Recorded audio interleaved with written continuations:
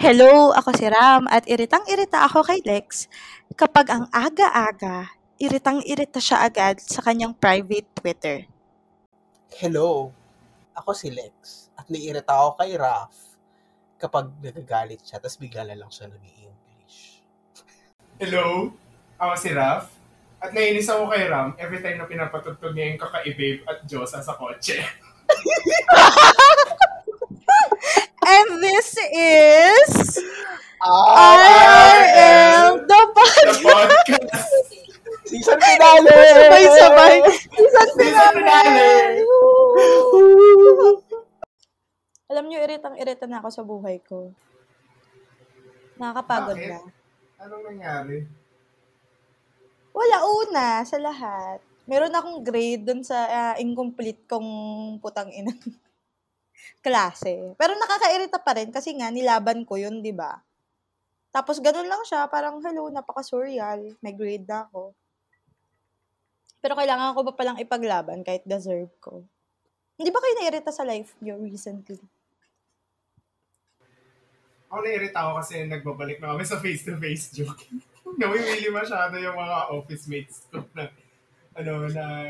mag face-to-face. Kasi last week 2 days kami sa office. Sucks lang. Hindi mo pa ma-feel masyado yung pagod kasi hindi pa naman lahat nagbabalik sa ganong setup. But pag pinoproject ko siya na what if ganito na, kinakabahan na ako.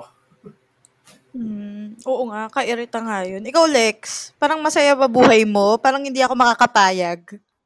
Huwag kang ngawiti-ngiti dyan. Hilahan pala pamabato. Oo. yung kiniiritahan niya, masaya yung ibang tao. Bawal maging masaya. Oo, wala Ibang magiging tao. masaya sa pamilyang to. Walang magbabagong taon. Walang magbabagong taon. Walang magbabago sa pamilyang to. Parisan, ano ba? Wala naman akong kinaiiritahan recently. More like, Mamatay. Live, love, laugh era. hindi talaga. Yung image ko lang talaga medyo happy.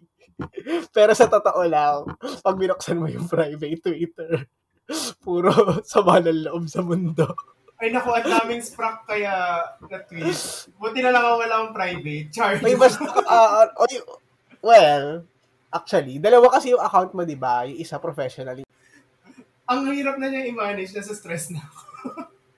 Masyado na maraming emails yung kailangan. Oo. Pero nakakairita, more like, wala naman masyado in the recent days. Kasi, okay naman yung mood ko. More like, naiirita lang ako dun sa fact na, ang arte-arte ko pero wala akong pera. Ang hirap maging.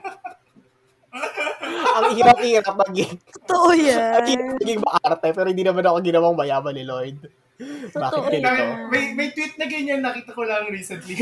Kaka-retweet ko lang yan. Talaga. So, ibig sabihin, general consensus siya ng populasyon. Oo. Naka-arte-arte nating lahat pero wala naman tayong mga pera. Bakit naman ganun, Lord? Char.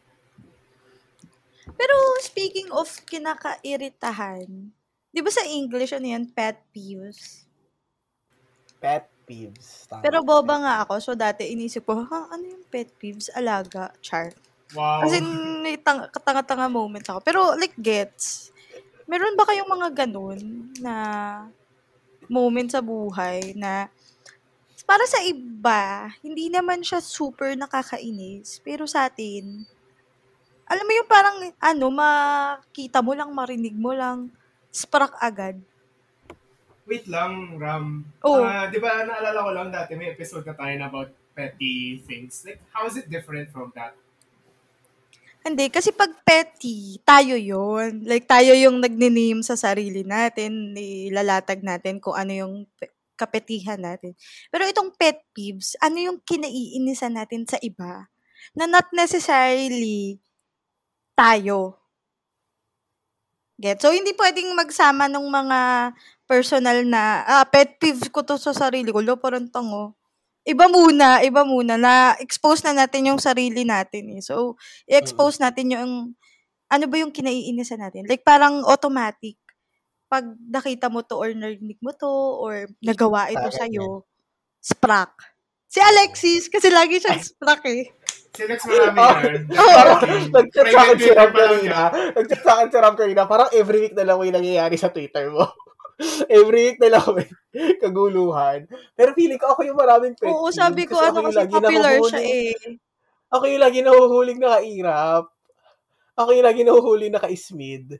Kasi sa public places, marami. Sample. Group of friends na naglalakad na nakahilera. Tapos wala kang madaanan. Yung mga ganon. Nagiyosi sa daan. Maingay sa public transportation. Yung mga ganong bagay. Nakakatatlo na agad, no? Dami! Simple. Dami naman! 5 minutes, nakakatatlo na agad. Pero kasi in general, yung mga ganong bagay kasi, mga tipong mga selfish behavior ng ibang tao. Oo. Na feeling, parang, kung tutuusin, maliit siyang bagay. Pero kung iisipin mo kasing ng mabuti, mga selfish behaviors kasi yun, na ginagawa nila for their own convenience, na hindi nagre-regard para sa convenience naman ng ibang tao or paano siya nakaka-apekto doon sa ginagawa ng ibang tao. Ngayon, halimbawa, maingay sa public transportation, parang sige, happy ka dyan, kausap mo yung Jama, hi babe, ganyan, parang, hello, tangina ang iingi mo, parang, ganong level. Yung mga nag-loudspeaker sa LRT, na-experience yun na ba yun? Diba, may mga nagla-loudspeaker sa LRT? Yes, Ram. As an LRT girl. Hindi, nakita ko lang kasi sa Facebook, yung parang in this day, ganon. Nakita ko na-post pala ako sa BuzzFeed, yung tweet ko. Way back, siguro mga 2017, yung tweet ko, sabi ko nung time na yon, nakakairita yung mga office mate na nagpapatugtog ng naka-loudspeaker sa office. Ano to, jeep ng Montalban? Yun yung tweet mo? Oo. Tapos jeep yung Pretty ang pota. Tapos naano ako sa BuzzFeed. Tapos sabi ko, sinakita lang nung friend ko. Tapos buti hindi pa nakita ng mga office mate ko kasi hello sila yun. Ganyan, nagpapatugtog sila. Na-expose mo sila. Ayun, sabi ko, ito. 2017 ito. Bad trip itong office mate ko. Lakas makapagpatugtog ng music. Literal na malakas. Anong tingin mo sa opisina natin? Jeep ng Montalban. Ayun, pero 'di ba, irita siya. Like nakakapangina nito. Diba? Gumagawa tayo, nagtatrabaho tayo dito tapos yung mga tugtog sa puso. Uy, nag-iisa. Oh my God. Ayaw naman. Napaka makancel ako. Oy, hindi naman kasi yung music yun. Parang kahit anong music naman yung i-play, kasi maingay. Parang hindi naman dahil sa music. Parang hello, kabisado kaya natin makanta ni Glock 9. Oo, tayo para mag-judge sa music taste, diba? Ako naman, nangingi ako ng permission sa office mates kung gusto nila magpatugtog ng music, ganyan. Then, kung may request sila, sabihin nila sa akin, ako magdi-DJ, gano'n. Pag ayaw mo yung music, skip. Naka-cue na, pero hindi kayo play. Char. Joke na. Sa'yo. Ikaw, Raf. Raf. Wait, napaisip tuloy ako. Ako siguro yung kahit mababaw na pet peeve ko, yung mabagal maglakad. Tapos yung parang, kailangan kong bagalan yung lakad ko. Kasi, shit, wala na akong ibang way, kundi sa likod niya, bagal niya maglakad. Irita ako pag gano'n. Yun nga. Ayoko din ang mabagal maglakad. Oy, disclaimer lang, hindi ako yung pinapatamaan ni Rafa kasi short yung legs ko. Alam ko may connection doon yun. Hayop. Pero short yung legs ko, pero mabilis ako maglakad. Hindi ako mabagal. Parang chihuahua, maikli yung legs pero mabilis maglakad. Pero dahil maikli yung legs, onti lang yung distance na natatapos. Kailangan ko mag-compensate kay Rafael kasi ang haba. Stride siya ganun. Sa akin, step lang. Isang hakbang ni Rafael, dalawa kay Raf. So imagine nyo na lang pagsabay sila naglalakad para may winawalk na chihuahua si Raf. Mag-stop. After ko maglakad, magsa-stop muna ako para hintayin siya, then doon ulit ako maglalakad. Sobrang sama. Pero ganoon talaga. Hindi, pero kasi, alam mo yun, hindi naman nila, minsan hindi naman din nila kasalanan kung mabagal sila maglakad. Tsaka hindi naman bawal talaga mabagal maglakad dun sa lugar. Bawa mall, paano kung nag-window shopping? Tsaka hindi naman talaga meant na mabilis maglakad. Kung kasama mo naman siya, like companion mo, okay lang kung mabagal siya maglakad. Pero, alam mo yun, minsan kasi pag naglalakad ako, yung parang, or naka-time kasi yan eh. Like for me, kunyari maglalakad ako sa magpapunta sa sakayan. Naka-oras yan, like yung schedule ko, alam ko gano'n kabilis maglakad, alam ko anong oras ako makarating dito, if ganito yung lakad ko. And then, may inconvenience ako sa shit, ang bagal niya maglakad. So parang, pwede ba pakibilis? Gano'n. Tapos wala ka ng ibang madaanan, kundi yung dinadaanan. Ayun lang. Ram, you were saying something. Ako yung naiinis ako or pet peeve ko na isa pa, yung nakalagay Clego tapos hindi mag-aano ng basura. Yung hindi maglilinis. Ay, ganyan ako sa food court. Alam mo yun? Or Diba? kahit saan pag kumakain. Ano ka sa food court? Ikaw yung hindi naglilinis? Nagkiklego ako, gago. Ay, gago. Gago. Gago tuloy ako. Wow, expect mo talaga sa akin. Iaasa ko sa iba yung paglinis na kinainan. Char. Hindi, tsaka yung ano, di ba kasi di ba galing ako ng Marikina. Eh, nung bata nga ako, muntik na ako mahuli ng pulis kasi nagtapon ako ng barbecue stick sa daan. Eh, kinder ako no, Huh? tumalay ko ba? Muntik na ako mahuli ng pulis Ba't kasama naman ko ako? nanay ko.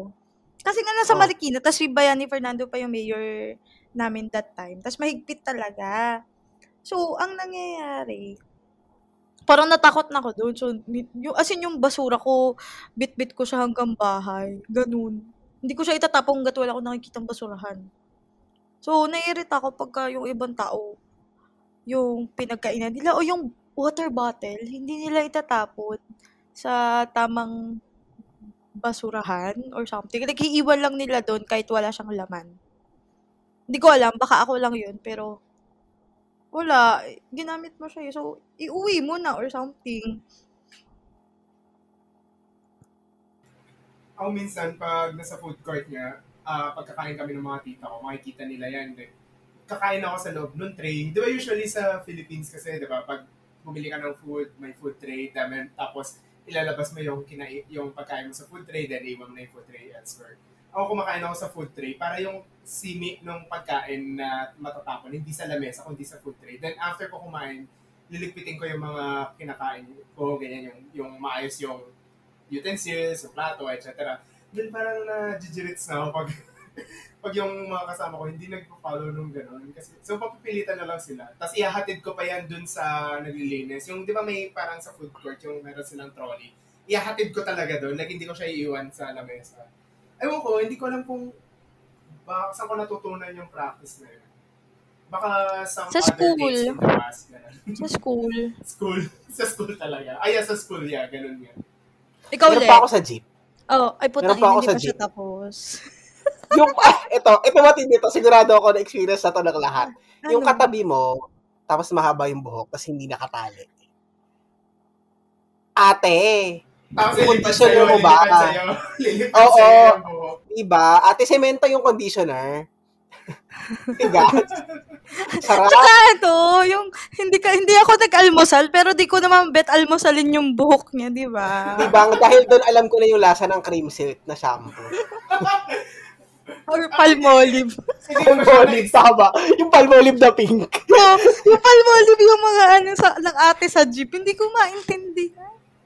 Hindi ako nakaka-relate. Kasi hindi ako sa gitna umuupo. Ay, akala ko hindi siya nag-jeep. Hindi siya nag-jeep. Wow! Sana Oh, imposible hindi nag-jeep yung sirap, taga-Grace Park yan. Sa likod ako ng driver lagi umuupo. Kasi ayoko nga rin na inconvenience. Kasi nga, di ba? Ayaw mo na yung minsan, inconvenience, ikaw yung mag-aabot ng bayad. okay lang sa akin yun. Kaysa naman lagi akong dinadaanan. Kaysa naman lagi akong Ay, liliparan ng hindi. buhok, di ba?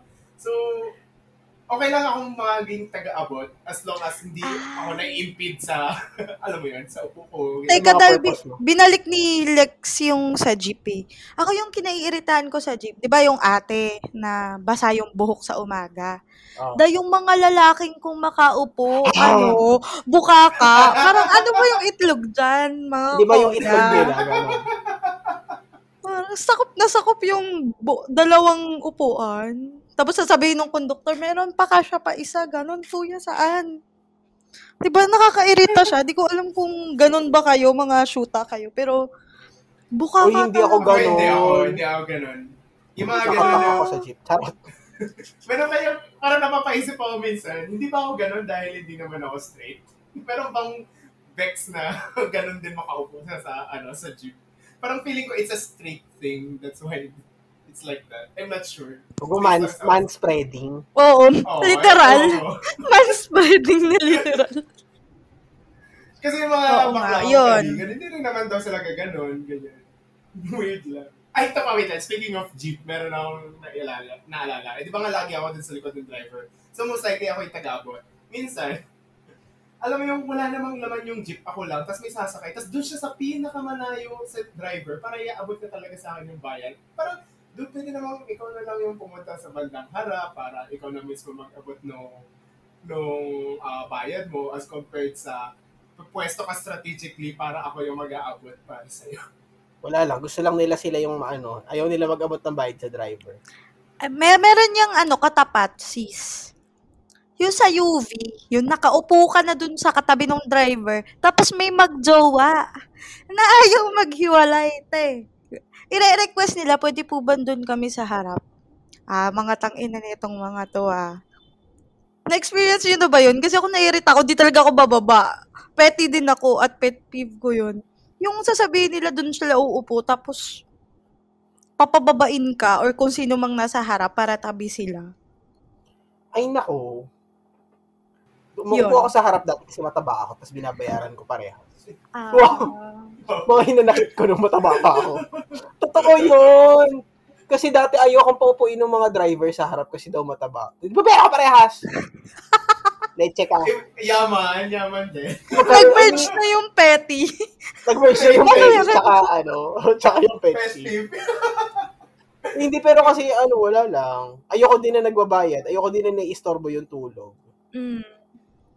Basta yun, nakakairita yung mga magjowa na magre-request na tabi sila. Ano ba? Maghihiwalay ba kayo? Kung maghiwalay Hindi na ba kayo sa mga jowang nag-PDA? Ay, ako hindi. Ako hindi. Dati, Kasi oo. PDA ka ganyan. Ay, hindi kami nag-PDA. Pero dati, nung hindi pa ako matured, wow. Hindi pa ako Claiming mature. it. No, pre-growth moment. Oo, parang lang, like parang hala, grabe naman. Tapos ngayon parang kebs na ako. Kasi kung masaya sila doon, go. Ikaw ba, Alexis? Ako, Pa-PDA ka daw Umamin ba, ka. Alexis? ako PDA, hindi ako nagpi-PDA. Kanino ako makikipag-PDA? Mamatay? Kahit kanino ako Kahit sa date? makikipag-PDA? Kahit sa date? Hindi. I mean, kailan ba ako nakapag-date? I mean, nung nasa Pilipinas ako, wala. Wait lang. Bawal dito. Alam niyo naman ang society. Alam niyo naman ang Korean society. Hindi pwede yan dito. Ay, oo nga. Pero, oo, so, well. Kala ko bawal sa pero, podcast. Bawal sa pala sa hindi. Korea. Okay, Bawal sa Korea. Bawal sa Korea. Pero, ako lang. Pero if ever Minsan, pwede, oo. sa tingin mo, PDA ka na person. Hindi. Hindi mo yan masasabi. Bakit? Kasi Hanggat wala ka lang. doon. Kasi alam mo dati, sinasabi ko din, nakakairita naman tong mga baby talk na to, ganyan. Parang Baby talk? Baby talk? Hindi, di ba gets? Kung like parang sinasabi mo na hindi mo siya na-imagine. Kasi like PDA. Pero pag like ngayon, parang dati feeling ko na-irita ako doon sa mga baby talk na parang, hala, yung mga baby voice, gano'n. Tapos parang ngayon, from time to time, nagagawa mo rin siya. Kasi cute naman siya kapag kayo lang, like, pag walang ibang nakakarinig. O yun nga, kaya hindi ko siya gagawin in public. Or baka kasi yung mga bagay na, kasi maarte din naman ako, sobrang arte ko din. Lord, ba't mo ako ginawa maarte? Single naman ako, wala din akong pera. Yung mga ganitong, ito na naman, mabalik na naman sa initial ko, mga paghihiwot ako sa buhay. Pero, yun, yung mga tipong magpapabebe sa jowa, yung magpapalambing, yung magtatampo-tampo, yung mga ganun, yung mga ganun, yung kadiri. Gagawin ko yun in private. Cute lang siya pag ginawa siya in private for me. Pero I mean, yun nga, mix na siya ng kapitihan o yung pagkakaroon ko ng ganung pet. Kasi wala naman silang ginagawang kasalanan sa akin. Hindi naman nila ako naapektuhan. Pero pag nakakita ako ng mga magjowa na, Kahit dito kahit straight couples sa mga Korean. Uso kasi din yung nagpi-PDA dito. Na mga, alam mo yung sa Kim Bok-joo? Nanood kayo nun, di ba? Kung paano naglalambingan in public yung dalawa nung magjowa na sila. Kasi yung naghahabulan sila sa campus, ganun. Oo, yung gano'n, yung nagyayakapan, yung nagdadambahan, yung nagpipigibak rin. Totoo siyang nangyayari in public. so parang yung inis ko sa pag hindi naman inis, yung parang, hay, may magjowa. More like sa sarili ko yun, hindi nila kasalanan. Parang tipong, hay, ba't ba ako single? Yung mga ganong level lang. Ba't ba hindi ako straight? Na nasa relationship. Yung mga ganon, parang una, bakit ba ako single?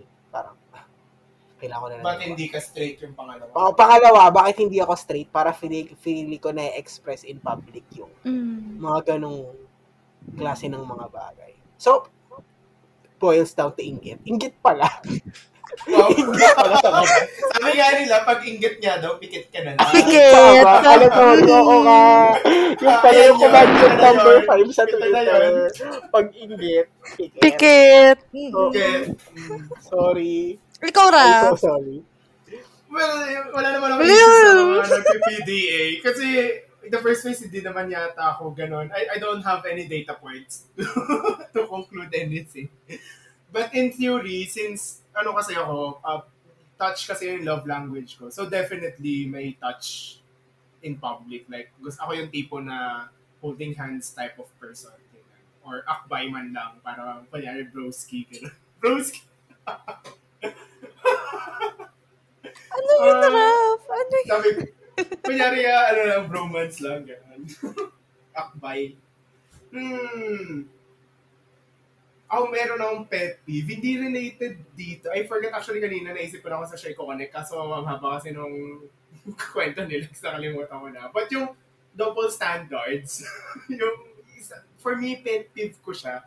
Hindi ko alam kung pet peeve ba yun dapat. Naiirita lang ako pag may double standards. Like yung, naalala mo yung shinare ko na, yung dalawang tao sa bus, yung isa sa jokes, yung about jokes. Yeah, oo. Parang pag ako yung nagsabi ng joke, hindi nakakatawa, pero pag siya nakakatawa na, kahit parehas lang naman yung delivery at yung joke itself. So, bakit may double standards? Sorry, ako yung taga-ulit, Rafael. Pasensya na.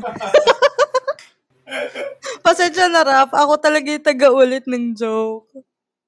Parang ayun lang, napapansin ko rin kasi yan minsan, like parang pag siya, okay, pag yung ibang tao, okay lang, pero pag itong tao na to, hindi pwede. So, parehas lang naman sila. Like for me kasi, hindi ako, as much as possible, I try not to, yung impose double standards sa mga tao. Kasi ayoko nung nakaka-experience din ako ng gano'n. So, pet peeve ba yun? Or parang petty na ba yun? Hindi ko alam. Kayo ba, naka-experience pa kayo ng double standards? Lagi. Example. Dati, nung hindi pa ako masyadong maganda, di ba, parang, pag sa ganitong person, okay lang sumingit. Pag ako, hindi. Kasi maganda siya, or like, mukha siyang social, ganun. Gets mo ba? Parang, alam ko naman na hindi okay ang pagsingit sa pila, di ba? Pero parang may mga ibang mas i-accommodate. Kasi, ano to? Convenience of beauty. Oo, parang ganun. Tapos, ano nga ba? Double standard. Iba parang hindi na, although for me, parang hindi na siya pet peeve. Parang mas diba? Pero parang hindi kasi siya mababaw, no? Oo, like, hindi siya mababaw Something that's deeper. Sa school muna, bago tayo dun sa mga medyo malalim na, sa school or work, ano yung mga pet peeve nyo dyan? Sa klase ba? O sa estudyante? Wow, madami pala experience. Hindi pwede. Or sa prof mo, ganyan. Pwede din. Ikaw muna, pet Alexis. Sa prof. Pet peeve pa yung yung prof na tumataw si Kalaway. Uy! Na-experience ko yun, girl. Na-experience ko yun.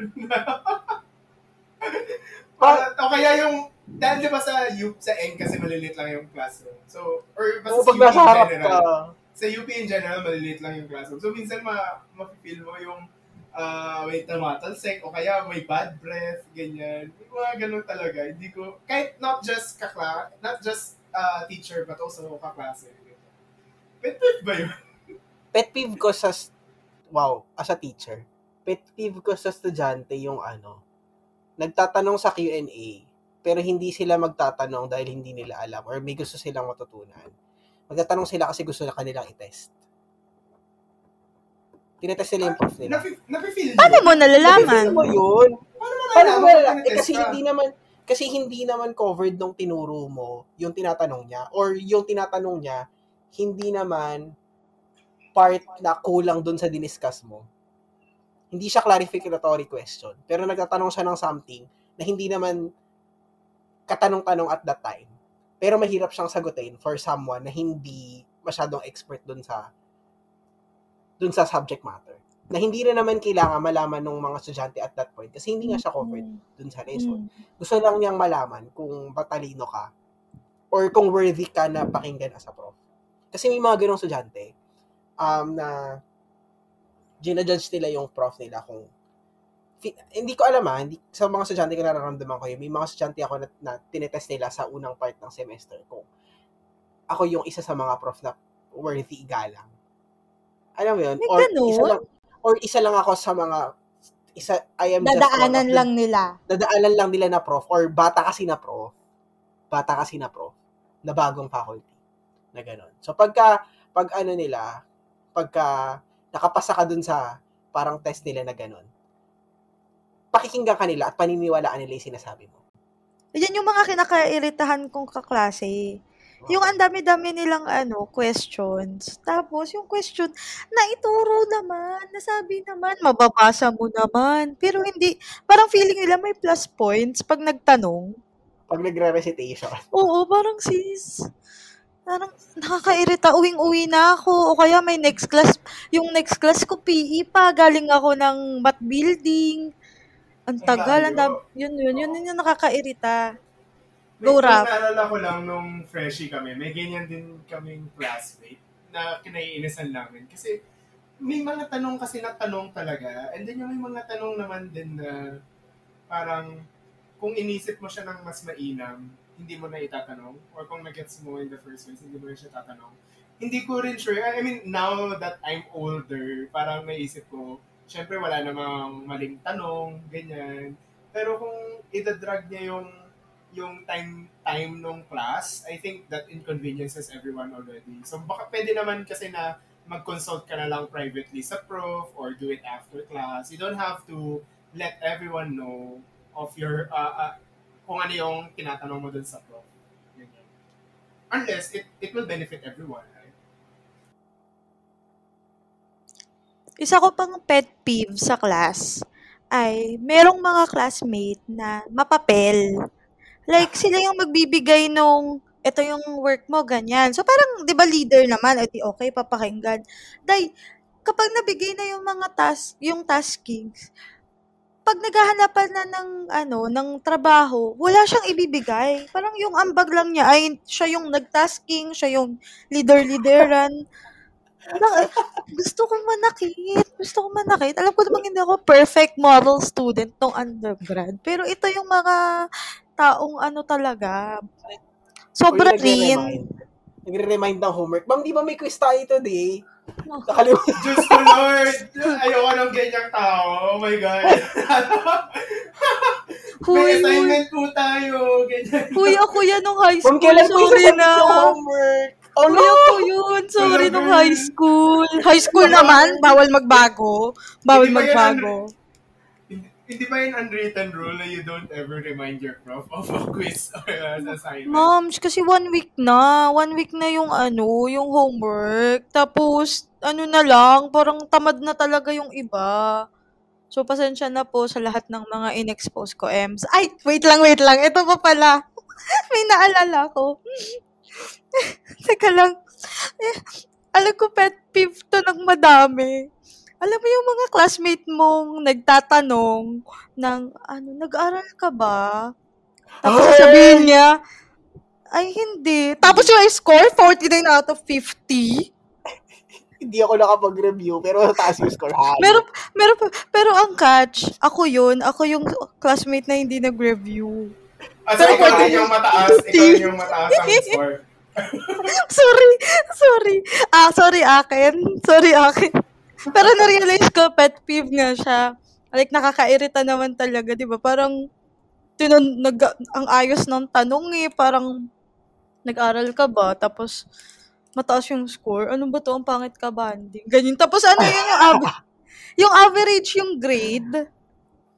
Yung highest, di ba, yung average? Minsan may mga ganong teacher, Yun yung mga, Panira ng curve. Oo, yun yung naninira ng curve. Pero pasensya na po ulit dun sa lahat ng classmate ko. Nagtanong ko, nag-aral ka ba? Tapos mataas pa yung score ko sa kanila. Sorry po. Ako hindi ako nagsishare ng grade or mga ganyan after exam or after ma-release yung paper kasi naka-experience din ako ng ganyan no high school. So, okay, hindi na lang ako magsishare, hindi na lang ako magtatanong, hindi na lang ako sa friends ako magtatanong. Nahihirapan ka ba sa exam, ganyan. Kasi usually, yung mga ganyang tanong, hindi naman dahil sa score. It's more on after the exam nangyayari. Like, di ba, hindi naman agad-agad na-check yung paper. Doon ko siya na-experience na, uy, ang hirap, nahihirapan kayo. Paano nyo sinolve yung ganito, ganyan. Paano nyo ito ginawa, ganyan. So, ganun yung usual talks after exam. Pero during the, yung scoring part, parang wala naman na nagtatanong, huy, anong grade mo? Hindi ko na-experience masyado yung ganun. More on after the exam. Ako kasi si Hermione, meron pa dalawa persona ko, yun nga, yung person na tinatanong ko kung nag-aral ba. Tapos ako rin yung person na, yung si Hermione, yung persona niya na anong sagot mo sa ganito? Ganon. Ay, ganyan ako. Ganyan ako. Pero hindi ko alam kung paano siya naging nakakairita. Hindi ba okay lang? Kasi may mga taong okay na, sapat na isang beses lang nila pinagdaanan yung exam. Ayaw na nilang balikan. Pwede siyang pet peeve for others kasi parang tapos na yung exam, pwede mag-move on na tayo. Gusto ko na makalimot. Tapos ikaw pinapaalala mo pa sa akin tapos na yung exam. Parang ganun yung... Oh my God, sorry sa listeners. Kung meron ba ako kakilala din. Kasi ganun ako, like hindi ako makaka-move on dun sa exam hanggang hindi ko siya nasa-solve. Like kunyari hindi ko siya nasa-solve during exam. Pag-uusapan ko pa yan, i-bring up ko pa yan sa friends ko or sa classmates ko after the exam. Hanggang hindi ma-discuss ng prof yung solution. And then pag hindi ako na-discuss yung solution, tatanong ko pa uli yan, hindi ko na-gets to yung sinabi ni prof. Paano mo ba ito ginawa noon? Ayaw nila ng repeat performance. Isang beses lang enough na daw yun. So, nakakairita siya. Sa prof naman, parang wala naman ako masyadong pet peeve sa prof. I like all my profs. Oh. Ako lang ang ayoko hindi naman sa college, but high school, yung favoritism sa mga students. Alam mo, feel mo talaga kung favorite yung isang person, no? In general, talaga, ayaw talaga ng mga ganong relationships. Like, yung may mga favoritism na nangyayari. Parang wala naman na masyadong favoritism nung Nung college wala masyado kasi pa-iba-iba naman kasi, di ba? Nung high school kasi parang yung teacher mo ngayon, yun na yung teacher mo for the year. Right? Or at least sa amin ganun. Like, kung sino yun na yun. So, tapos syempre, like, pag itong si classmate na to ang nag-request sa teacher, papayag agad.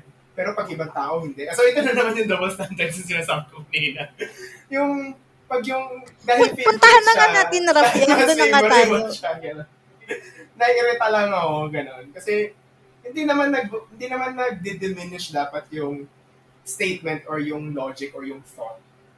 Kung ibang tao yung nagsabi. Yun yung paniniwala ko. Kasi parehas naman kayo ng pinaglalaban. So, bakit parehas kayo ng nire-request. So, bakit mas matimbang yung request niya than the request of other people? Dahil ba favorite mo siya? Dahil ba mas pleasing yung personality niya, etc. So, naiirita lang ako sa ganun. Sa date naman. Oh, yun nga. Same tayo na question. Ano ba? Sa jowa daw. Oo, sa jowa or sa date. Ikaw, Raph, ano yung unang-una mong napapansin na First date muna. Kasabi na naman niyo wala siyang relasyon. Wala akong data points. Chalet! Wala sa data points. Tigilan mo kami.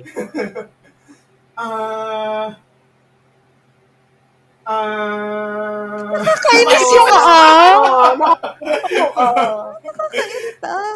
feeling ko, hindi ko sure kung pet peeve siya, pero ayoko kasi nung parang naging sexual agad yung usapan. Ay, same. Same. Yun yung una ko May isasagot. mga tino-turn down ako minsan dahil Yun yung una ko text sinasagot. pa lang, sexual na agad. Yung, hindi naman sa sexual, direct sexual, but yung may innuendos. Lalo kapag pag gusto mo sanang seryosohin. Ako kasi, di ba, like what I shared with you a long time ago, clear kasi yung intention. Alam ko kung sex lang ba yung hanap ko sa person or gusto ko mag-try mag-relationship. So parang nagkakaroon na ng cognitive dissonance. Like, seryoso yung gusto ko sana with this person. Try relationship sana, hindi hook up. So bakit nagiging ganito yung usapan? Parang nata-turn off ako agad dun. So parang hindi siya pet peeve, I would say. More of like a turn off. Ikaw, Lex, ano na-experience mo dito? Parang sa akin naman, kapag medyo nagiging sexual na, feeling ko kasi mabilis magkakasawaan. Or like, either that, or sex lang ang hanap. O yun, iko-question ko na yung motive ng person. Medyo kasi ako, parang, medyo mabilis nang mag-falter yung trust ko sa tao. So parang kahit medyo wala pang ginagawa, parang kahit medyo may signs lang, medyo mabilis na ako yung fight or flight. So, medyo mabilis na ako nag-run away kapag medyo nakikita ko na yung mga red flag. Parang dati yung red flag, accept lang, ganyan. Medyo yung mga tanga-tanga moments. Pero pag yung mga ganun, halimbawa, nagiging sexual na bigla yung usapan, or parang kahit dinadrive mo na away yung conversation from being sexual, tapos binabalik pa rin doon. Yun, medyo disappointing siya na parang, hala, ito lang ba yung gusto sa akin ng tao? Pero pet peeve ba siya? Like, it's more like a turn off. I mean, I believe other people okay naman. So, mas mababaw ba dapat? Mas mababaw ba dapat yung super babaw pa yata dapat? Ako kumakagat ng daliri. Unhygienic ba for you? Yun, hygiene. Una kong tinitingnan ay nails. Nails tsaka, buhok. Ako pag hindi ko magamit ng, yung tawiran, or hindi sumusunod ng yung jaywalking, pedestrian lane, pati yung yan. Pag hindi siya sumunod ng pedestrian lane, gusto pa ng pedestrian crossing, magkaiba ba pedzing hindi, I was asking kung anong tawag dun sa ilaw. Hindi kasi siya stoplight, right? Stoplight kasi sa kotse, ewan ko, basta yun, yung parang tatawid pa rin siya kahit ba nandun pa rin sa line, pero stop yung nakasulat. Weird. Parang di naman siya pet peeve kasi pag di naman niya sinunod, matitegi naman siya. Parang okay lang, good riddance.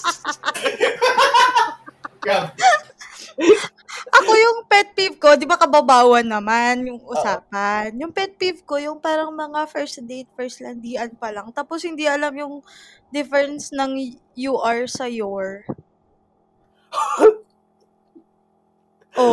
Ano naman?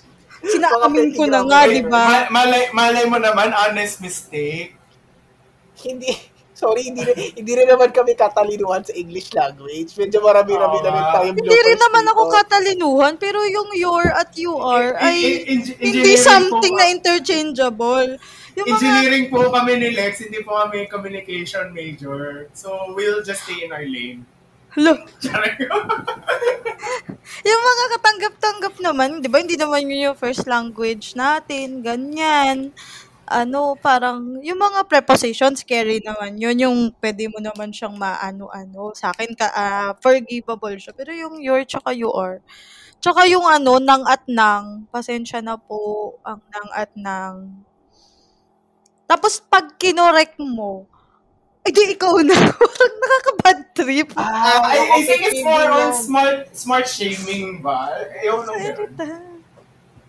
yun yung reply niya, yung nang at nang. Parang nakita ko tuloy doon sa PBB. Di ba may recent na PBB, yung kay Alexa at saka someone, may someone siyang kausap. Tapos parang sabi niya, parang, when did you bought something? Sabi nung person. Tapos sabi ni Alexa, when did you buy?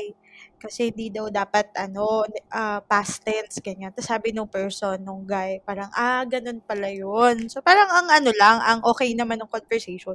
Yung nakakairita, parang tinuruan mo na nga. Di ikaw na, grabe, ang talino talaga ng mga taga-UP. Ganun. Pagka No. non-UP yung person. Ano, No. Hindi mo naman sinasabi na na hindi na kaya ka ganun. nagkakamali kasi hindi ka Okay. taga-UP, gano'n. Oo, Di hindi ba naman sinasabi siya yun? ganun. Like, irrelevant Kinokorek mo siya lang. dun. Oh. Oo, kasi for their benefit, kinokorek mo lang din naman. Alam mo yun, like, hindi mo naman yun sinasabi dahil parang ginudge mo na siya or anything. It's more of you trying to correct something that's grammatically incorrect. And para kanino din ba yun? Para din naman yun sa kanya. Para the next time that he does that, di ba? Tsaka meron pa isa. Pag sinabi mo na yung course, kunyari pag sinabi ko na yung course ko, Women and Development, pero hindi naman to, hindi to like dating or relasyon. Pero pag sinabi ko na yung course ko, Women and Development, parang every time na lang na merong masasaging topic na gender or women, Oo. sasabihin nila, oh, di ba course mo yan? Oh, di ba tungkol sa yan? Like, ito ba inaaral mo, di ba? Parang, nakakairita. Like, wala na, alam mo yun, parang Feeling ko hindi, hindi naman pet peeve yun. Feeling ko that it's just them trying to connect with you. Eh, hindi. I mean, hindi, hindi pwedeng sabihin sarcastic na kasi siya. Sarcastic kasi yung yung Ah, pagka-deliver. Alam ko naman yung hindi, kasi di ba, oo. like, tinatry ko namang Oo. intindihin sila. Tapos parang, happy pa nga ako i-share siya eh. So parang nanunuya, ganun ba Oo, yun? parang Ano ganun. ba English ang nanunuya? Ano din? Basta Sarcasm yun. talaga, di ba? Sarcasm. Oo. Oo. So parang hindi mo na-feel yung pagiging genuine yung remark. Oo, kasi kapagka ini-inform mo naman siya na hindi po ganito po kasi yun, dapat po, pinaglalaban po natin yung karapatan ng kababaihan at kalalakihan, ganyan. Parang sasabihin naman nila, "Oh, edi ikaw na may alam, ganun pala yun, bla bla." So parang Sobrang fake. parang 'di ba ang condescending na sinasabi mo, "Oh, 'di ba course mo 'yan, ganyan ganyan." Tapos pagka nandun ka na sa point na tuturuan mo sila kung ano ba yung natututunan mo sa course, hindi naman sila nakikinig. So, alam mo na automatic. Yung parang kay Lex, alam na niya na sarcasm yun, na hindi yun genuine na gustong matuto. Pero grabe no, like I think that stems from smart shaming subculture ng mga Pilipino.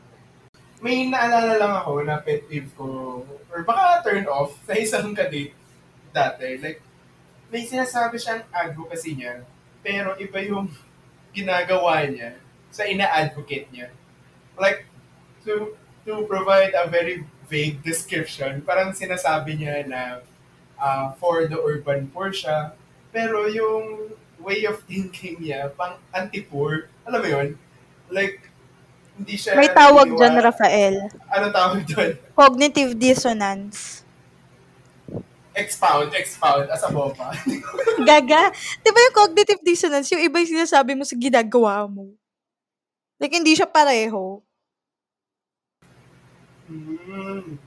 Kasi parang, alam mo yun, ito yung gusto niya, pero yung prinsipyo niya, hindi nagmamatch. So, are you just creating an image na maayos kang tao, pero deep inside pala, elitista ka pala, or anti-poor ka pala, ganyan. So, parang for me, hindi siya genuine. Parang gano'n. Like, kaya, parang nakaka-turn off siya. Maybe pet peeve also. Kasi parang, may pinapakita kang ibang version of yourself sa ibang tao. Tapos deep inside, parang iba pala yung prinsipyo mo or yung pinaglalaban mo. Totally opposite. Okay lang sana kung medyo malapit pero opposite pala. Ganun. Actually, yun yung tanong ko eh. Yung tatanong ko kay Raf. Kasi parang, hindi ba tama naman na meron tayong different versions of ourselves? Pero yung sinasabi pala ni Raf ay very, like, polar opposite. Nandun siya talaga sa magkabilang dulo. Okay lang yung magkaroon ng iba-ibang version of yourself that you present to different situations. Kasi halimbawa, iba yung personality mo sa work, iba yung personality mo sa bahay, iba yung personality mo sa harap ng friends mo. Pero iba yon sa pagiging ipokrito. Ano ba yung ipokrito? Paano naging ipokrito yun? Ipokrito? Expound mo nga. Hindi ko kasi mag-guess kung paano naging ipokrito. Wala lang, you're saying something but you're doing the other. You're saying some things but you're doing the opposite thing. So ano, parang pakitang tao lang, ganyan. Pwedeng gano'n.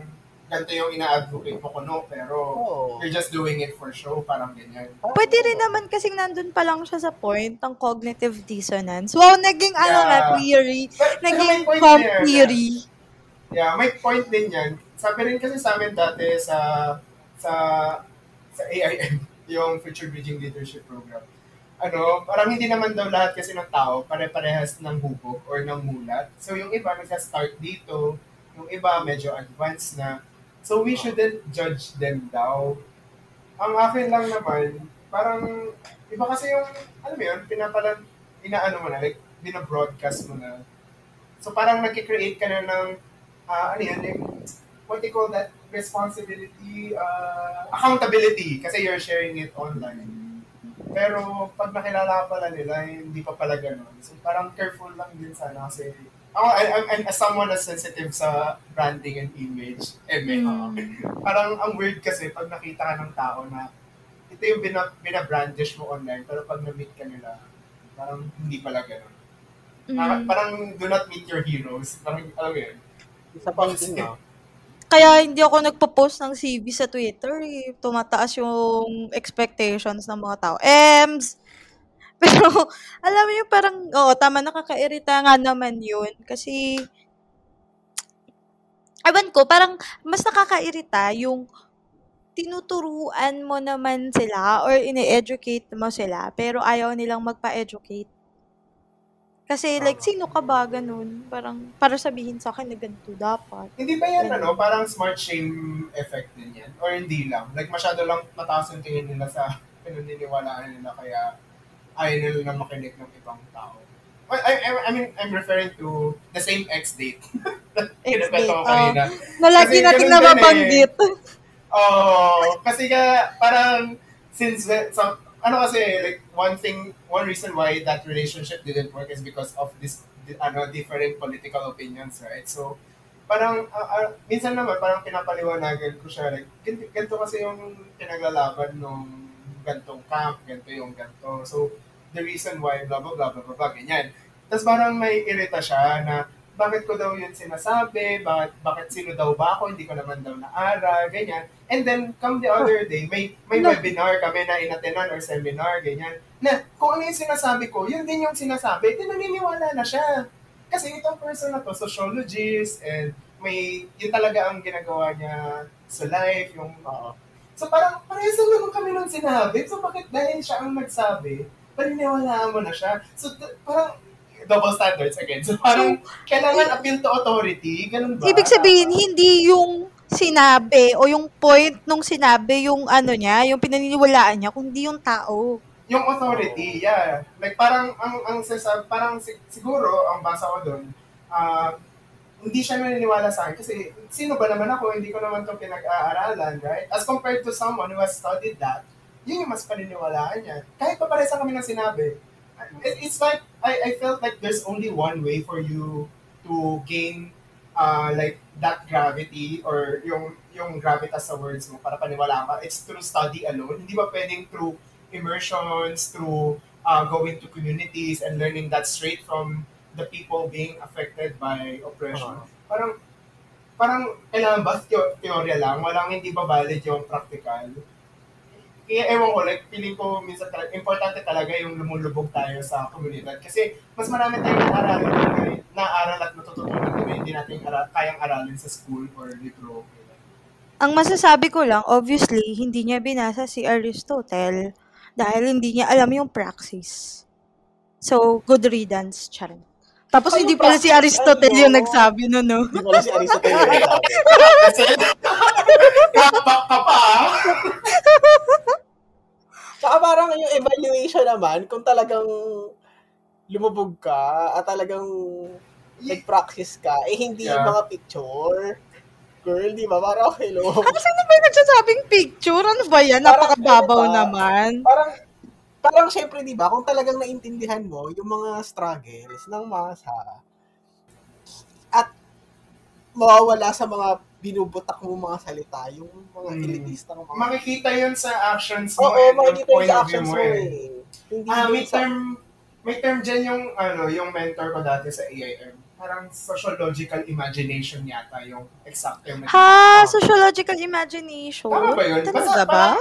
parang kasi parang ang struggle ko nun, parang ang hirap makarelate nga sa mga taong, sa community people. Like, dati parang na-involve ako with indigenous groups. Kasi parang hindi naman ako galing sa indigenous background. So, ang hirap makarelate. So, parang sinasabi niya, dapat daw, parang sociological imagination, and you can only improve the accuracy of your imagination, quote-unquote, uh, through conversing with them.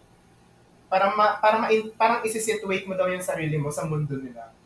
Para ma-feel, parang in short, in layman's term, putting yourself in their shoes. Ganun yan.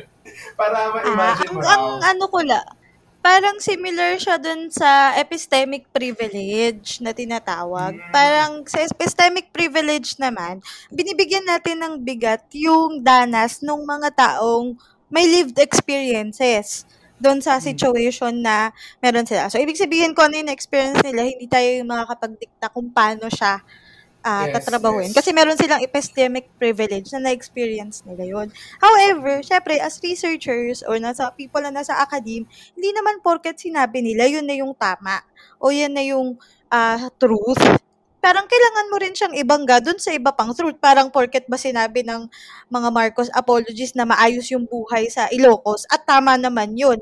Maayos yung buhay sa Ilocos nung panahon ni Marcos. Ganun na ang buhay sa buong Pilipinas. Kasi kailangan mo rin siya ibangga dun sa truth naman ng mga taong nakaranas ng martial law.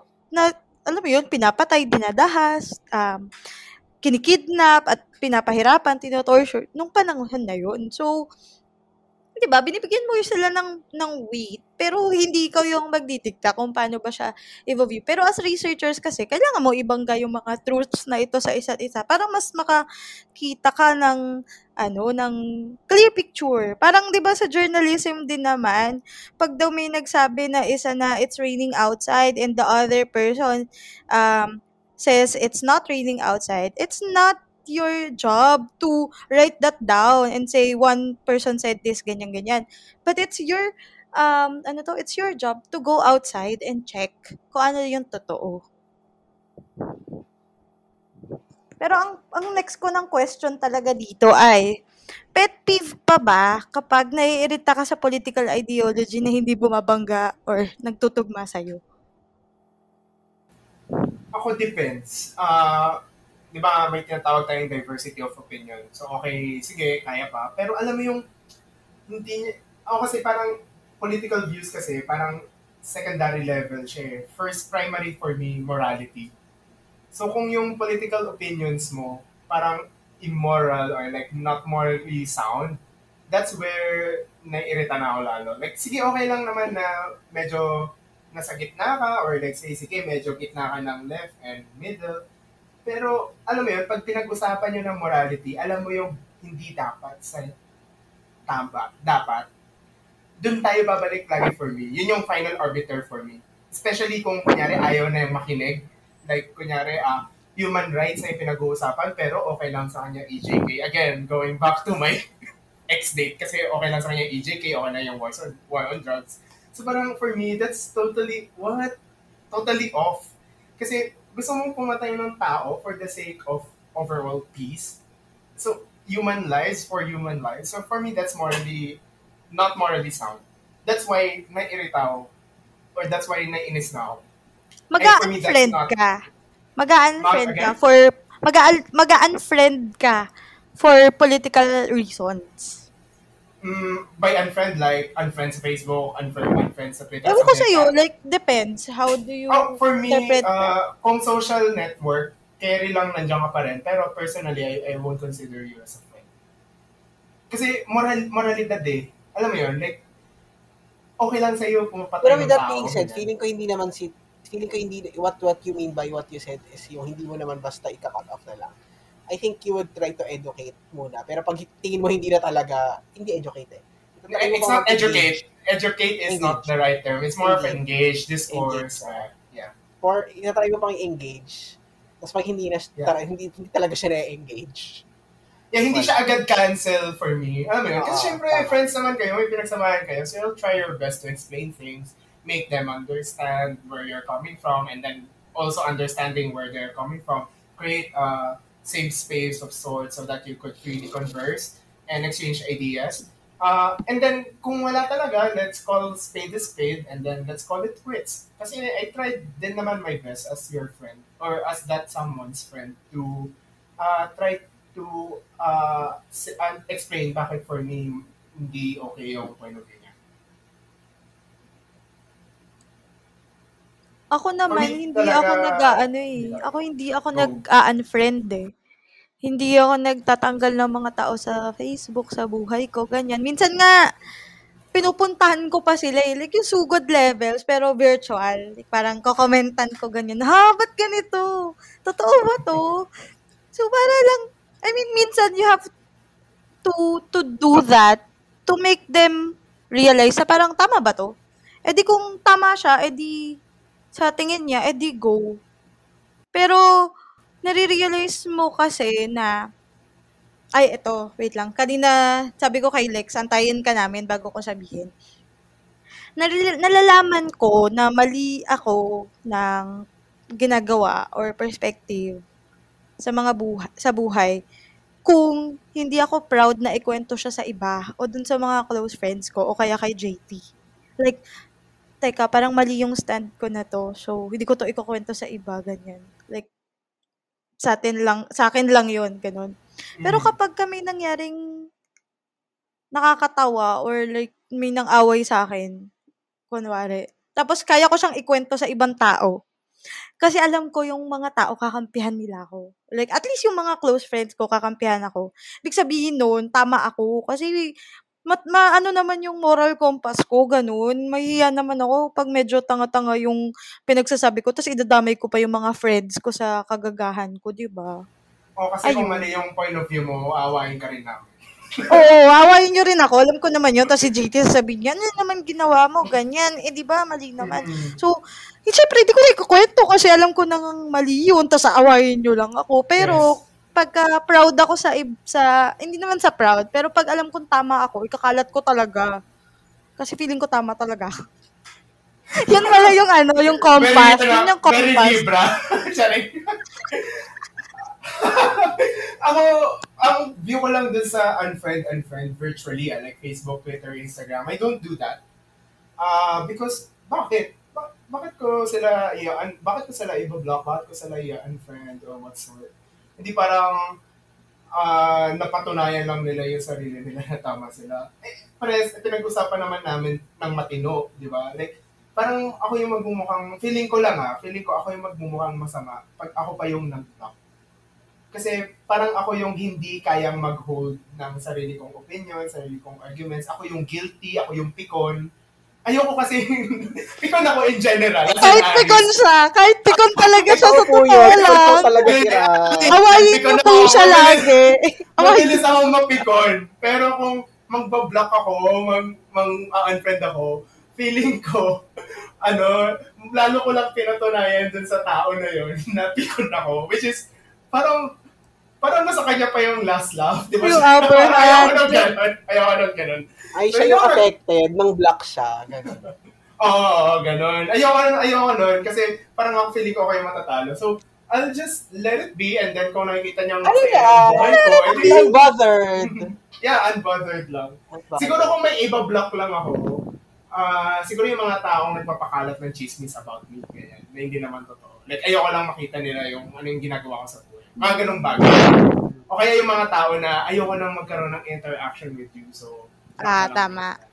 Pero not necessarily nag-argue tayo. Like, alam ko lang na parang feel ko na invade yung privacy ko. Kasi, syempre, lahat naman yung Twitter ko, public naman. And then, Public, Facebook is not as private as other people. Like, ibablock ko lang sila kung ayaw kong, wait lang, may picture.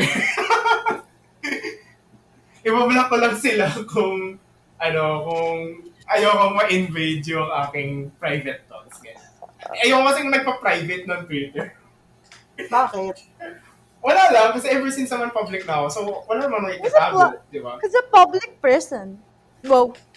As a public person, yeah. Wala naman kasi ako itatago, so kung i-judge nila ako, wala namang mali doon. Like, sabi ko nga dun sa friend ko, like, this is like a segue na, no? Sabi dito sa isang friend, bakit ako ma-offend sa sinasabi nila kung alam ko namang totoo? Ma-offend ako kung hindi totoo. Tama.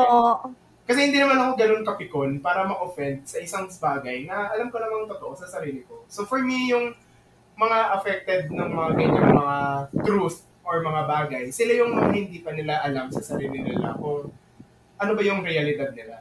Kasi kung totoo naman yun at nagalit sila, then baka sila yung kailangan mag-nilay-nilay, right?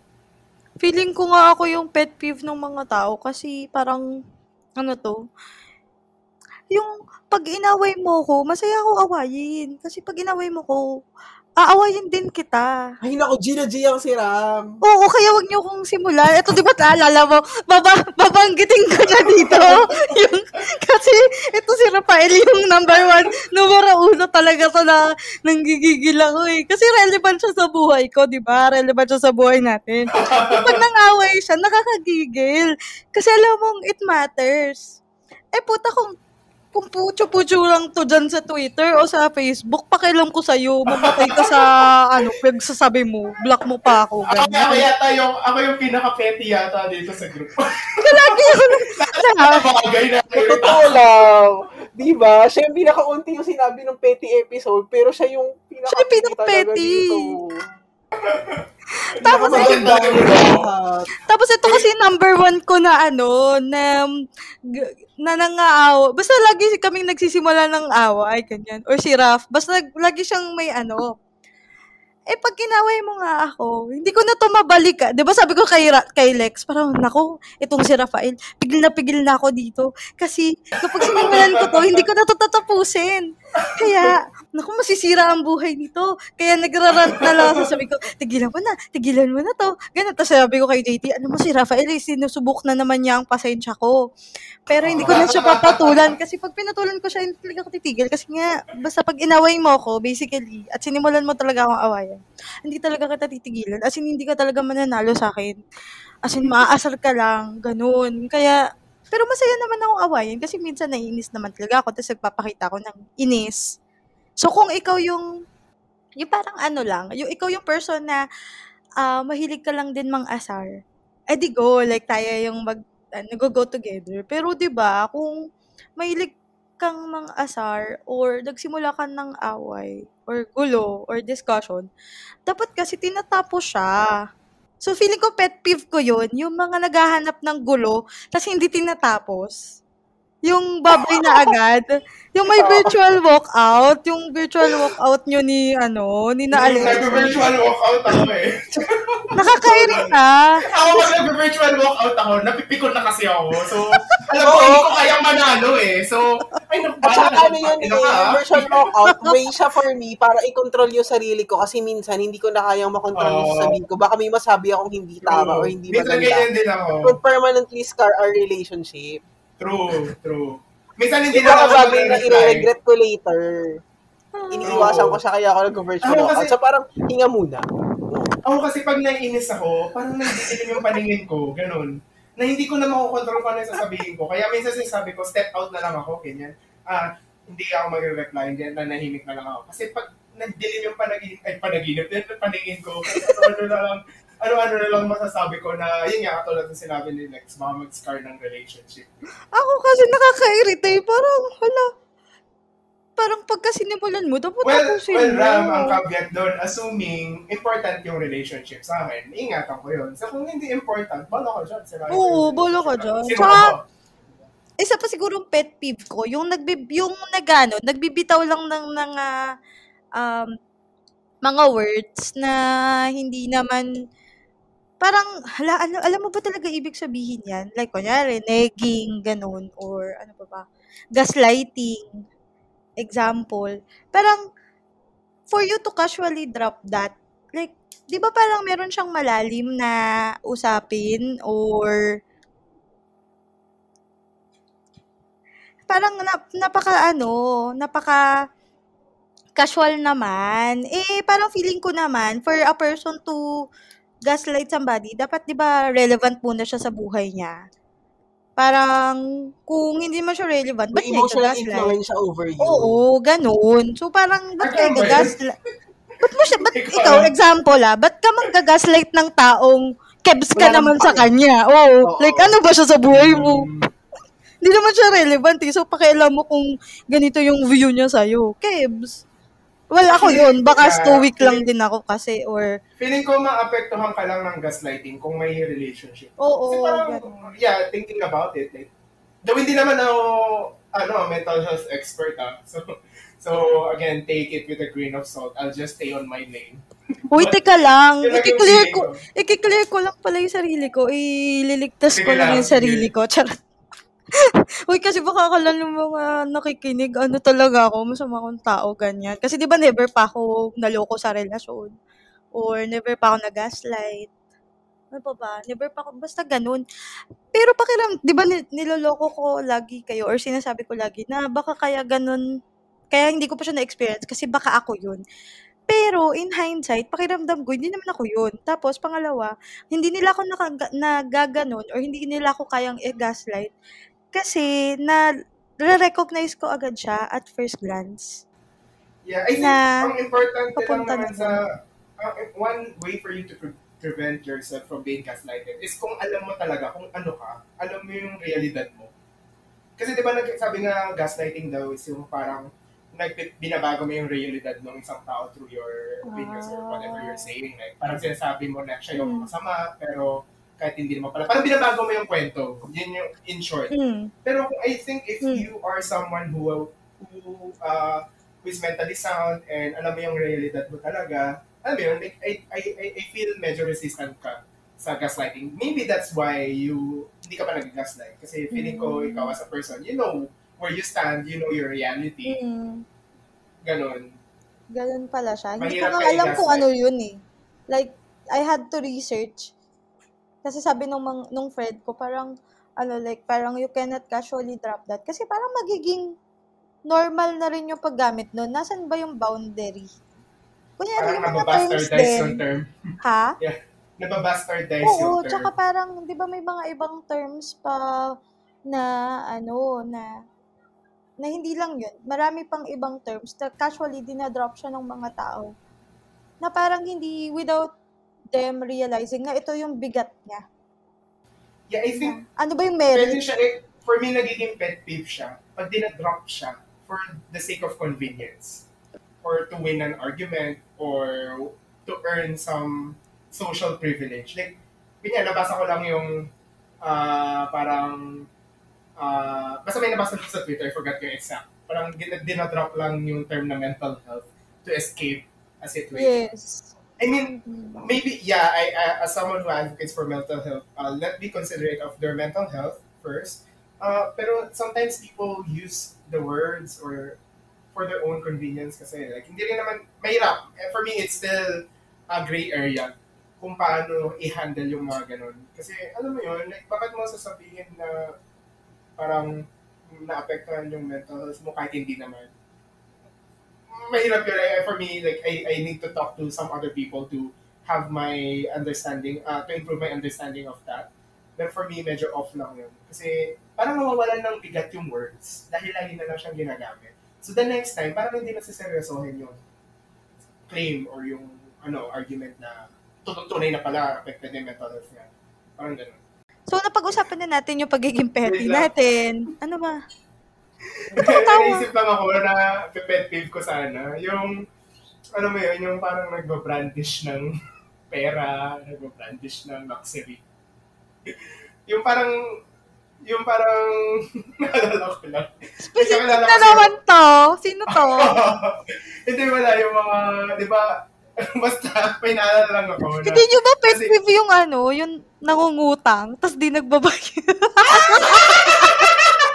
Oo, pet peeve yun. Nakalimutan natin eh. Ay, wait lang. Feeling ko hindi papasok sa pet peeve. Feeling ko papasok yun sa non-negotiable. Sige. Tanong mo na yan, dali. So, doon na nga. So, anong difference? Or paano mo malalaman na hindi na siya pet peeve at non-negotiable na siya? Kasi yung pet peeve, ano yun? Parang, again, like what I said earlier, mga kinaiinisan mo lang, pero that doesn't necessarily mean that you don't don't like the person altogether. Kumbaga yung mga pet peeve, masisikmura mo yan. Parang irita ka lang for a moment, mga 5 seconds.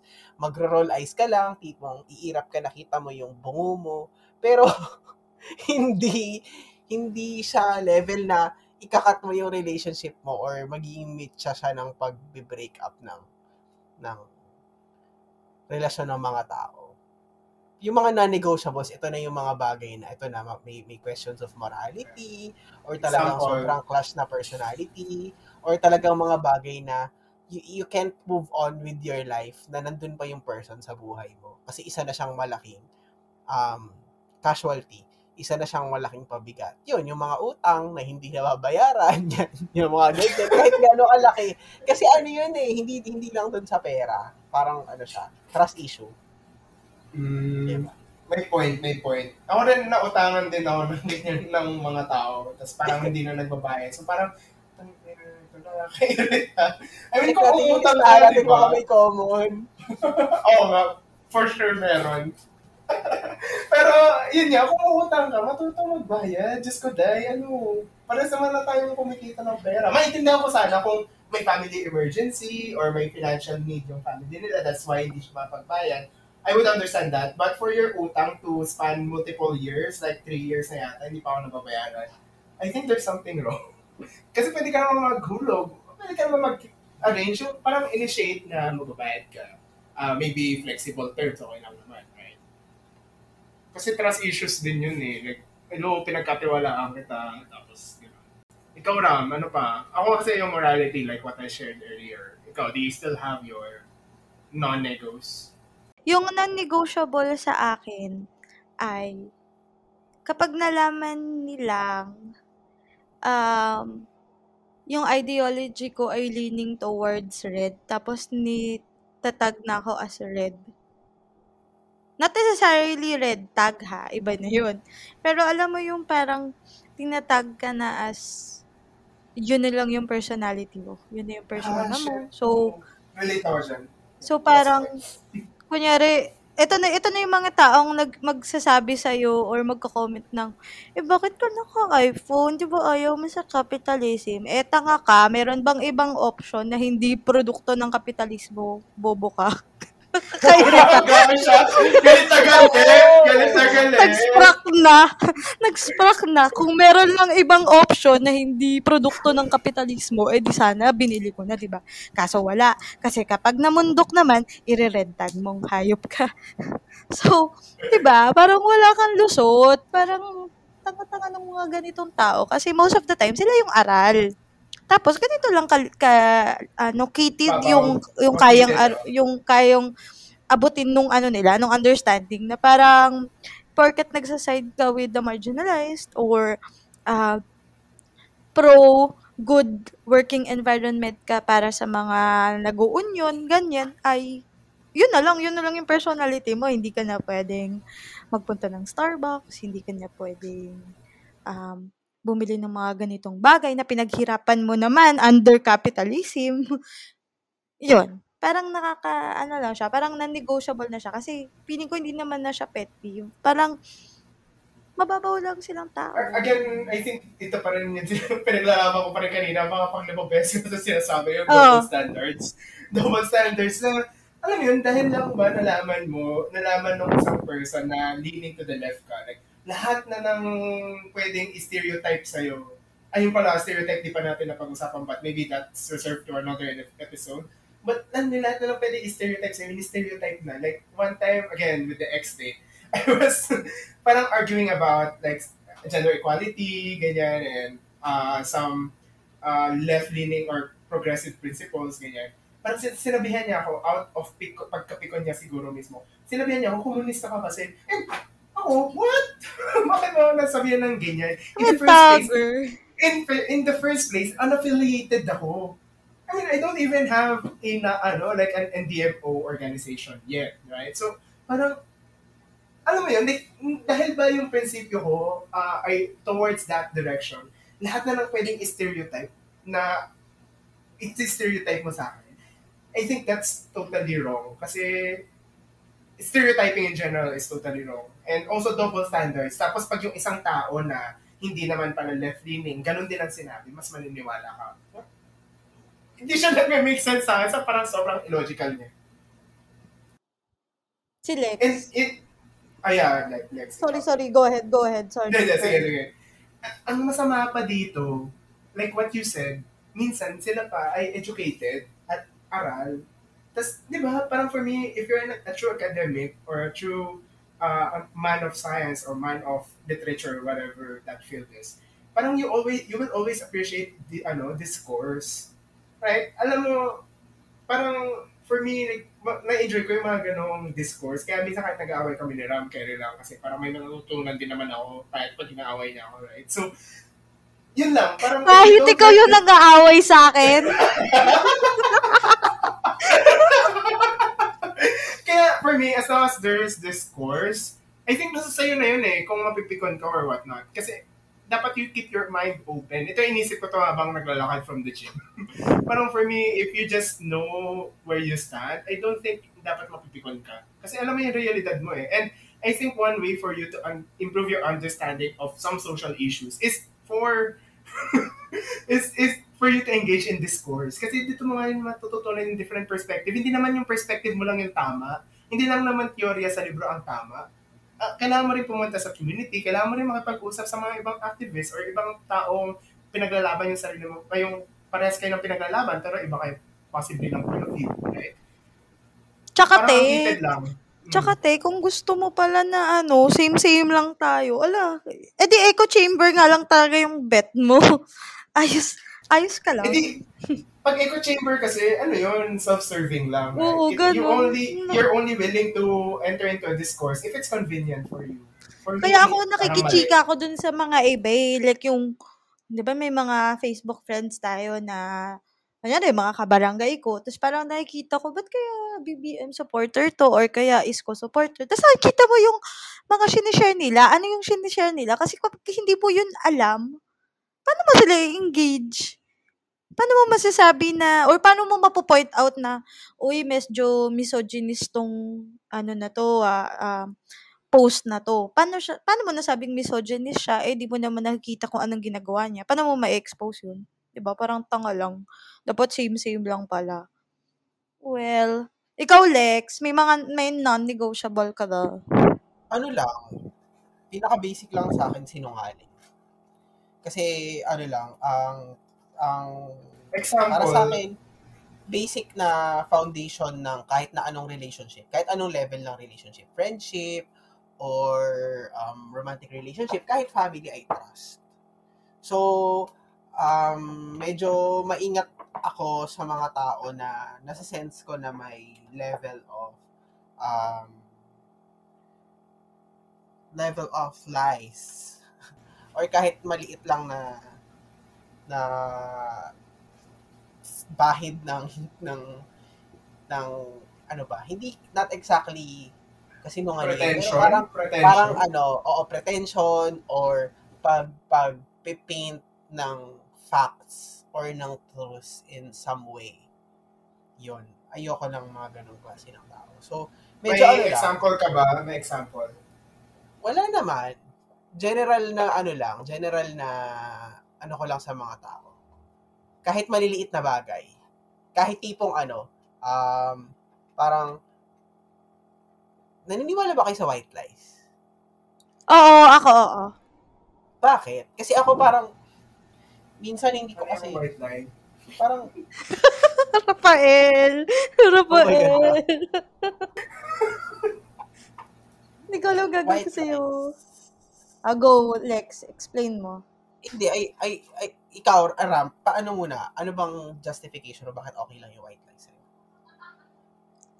Kasi, honestly, ako din, may mga bagay na hindi ko matatanggap agad.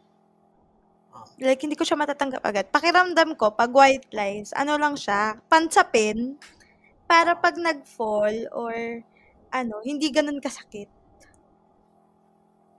Hindi ganun kasakit yung, yung pag-receive mo ng news, ganyan. So, white lies muna. Tapos, eventually, magsasabi din naman ng totoo.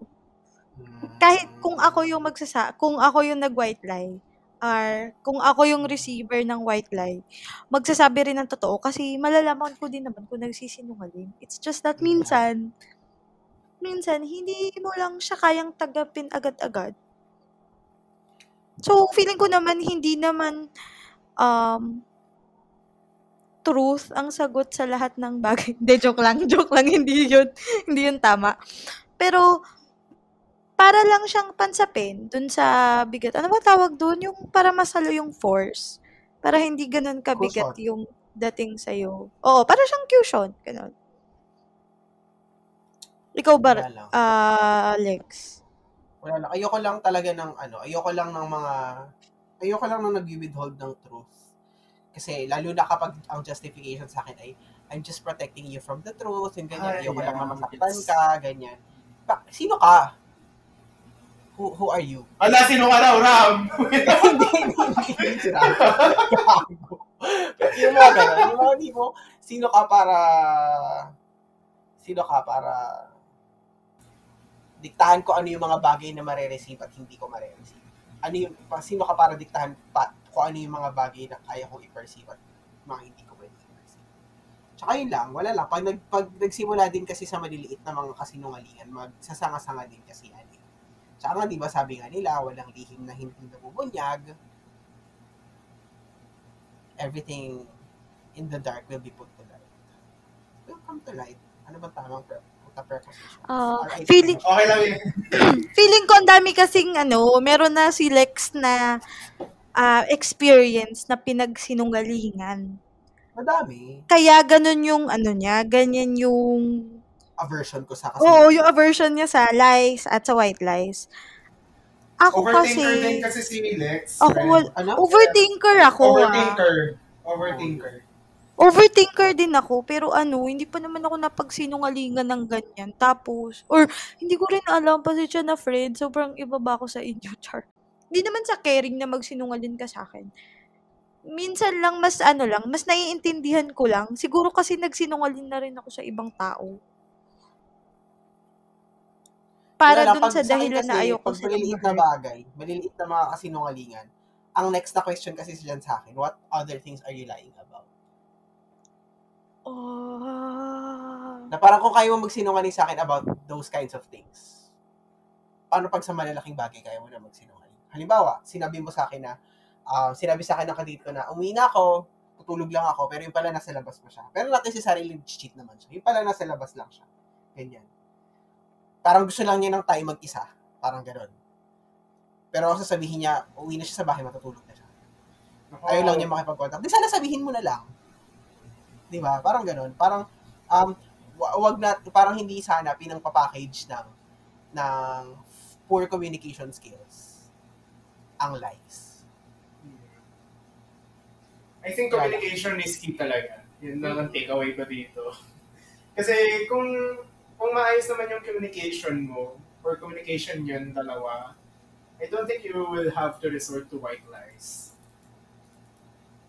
Alam mo yun? Kasi as someone also na overthinker, magkikreate ka kasi ng scenarios in your head pag nagkanto ka na in the past. Like, hindi ka na magiging trusting. Yun lang. And that is not a healthy relationship or experience. Saka totally unrelated. May sakit din kasi, totally unrelated. Hindi mali. Medyo related pero medyo out of the sequence. May sakit din kasi ako na kapag ka nadidiscover kong nagsisinungaling sa akin yung tao, hindi ko agad kino-confront. Tapos hinahayaan ko silang madulas. Hanggang sila yung umamin na nagsisinungaling sila. Doon ako naman, ako yung alam mo yung mahuli ko na nagsisinungaling kasi parang hindi na nagmamatch yung facts. Mm-hmm. Tapos dito na papasok yung gaslighting. Sasabihin niya, hindi yan, mali ka lang pagkakaintindi. Hindi ganito yung nangyari. Ganoon. Wala lang, sige lang. Wag na natin yun isama. So paano natin tatapusin, Ram? So, ang take-away ko sa episode na to na napakahaba na pala ay baliwag niyo akong awayin. Kasi tama. Parang nag-away. Pag mo ko sa yun. Oo. Yun talaga yung take-away ko. Napakahaba, ang dami nang nangyari, ganun. Pero wag niyo akong awayin kasi papatulan ko talaga kayo. Petty pala. Extension pa Petty, ito ng petty. petty episode. Petty part 2, ganun. Ikaw, Lex, ano ang iyong takeaway? Ang takeaway ko lang dito, wala lang. Wala akong takeaway. Ano takeaway nyo dito? Wala din. Wala akong takeaway. Ang takeaway ko dito ay wala lang. Kahit wala akong maisip na takeaway. Tangina, wala akong ma-takeaway. Walang lesson. Okay, yun na yung ilalagay natin. Ang takeaway ko lang dito ay marami pala akong mga bagay na wala lang. Alam ko naman sa sarili ko na marami akong mga bagay na kinaiinisan. Oo. Oo, marami akong mga bagay na kinaiinisan. Private Twitter pa lang eh. And like, wala. Tsaka come to think of it, no, marami pala tayong similarities sa mga bagay na kinaiinisan. Magkakaibang ways of expression lang. Siguro, pare-pare sa iniinis sa isang bagay, pero mas vocal lang siguro. Mas expressive lang siguro ako. Si Rafi yung pagka-expressive kasi niya parang vulkan. Sino? Tapos ikaw. Tapos si Rafi yung parang shotgun. Si Rafi. Tapos ako yung parang Armalite. Tuloy lang. Ako yung parang Armalite. Ganyan. Kasi in all seriousness. Vulkan talaga. Hindi kasi Vulkan yung kay Raph. Pasensyoso kasi ako. Wow. Nag-sprack na. Sprack talaga. Alam mo yun? Dire-diretso. Bihira ako magalit. English quotations. Yung sa akin, shotgun, kasi very targeted, no? Like, hindi kita titigilan. Ganon. Si Lex yung Armalite kasi like, lahat sakop niya. Tuloy. Oo. Tsaka lahat sakop niya. Yung shotgun kasi ni Ram, parang alam mo yun, all places atakihin ka, ganong levels. Hindi ka tatantanan. Pag binang ka, kakalat yan, then atakihin ka sabay-sabay. hindi na nila ako aawayin. Wala na, hindi na masaya buhay. Vulkan niya talaga, tama yun. Like, calm lang, ganyan. Tapos pag napuno na, tanginan yung lahat, gano'n. Uy, ang dami kong spark sa sa episode na to. Kasi, ako yata yung pinakakalmado pala dito sa group natin. Pero in real life, ako na yung Aris. Pero in real life, si Rafael yung madaming hanash. In real life. Ayun, yun lang naman po. So, sana, abangan nyo pa rin yung season 2. Oh, wow, season 2, may video na ba? Oh my God, kinaya natin yung season 1, no? Grabe. May season 1 pala, sabi ng mga listeners. Ito, season 1. Season 1 pala. Ano pala to? Joke. Ano yung season 2? Bakit may season 2? Parang nagkukumarehan lang naman sila dito. May seasons? Yung season 2, tingnan natin kung may gustong may video version, then maybe tag us on Twitter at RRL The Podcast. And let us know what you think, di ba? Biglang nag-modulate ng boses, no? Naging pretentious si Sis. Ay, ako pala yung pet peeve. Ayun, so see you next season. Bye! Bye-bye! See you next year. Bye!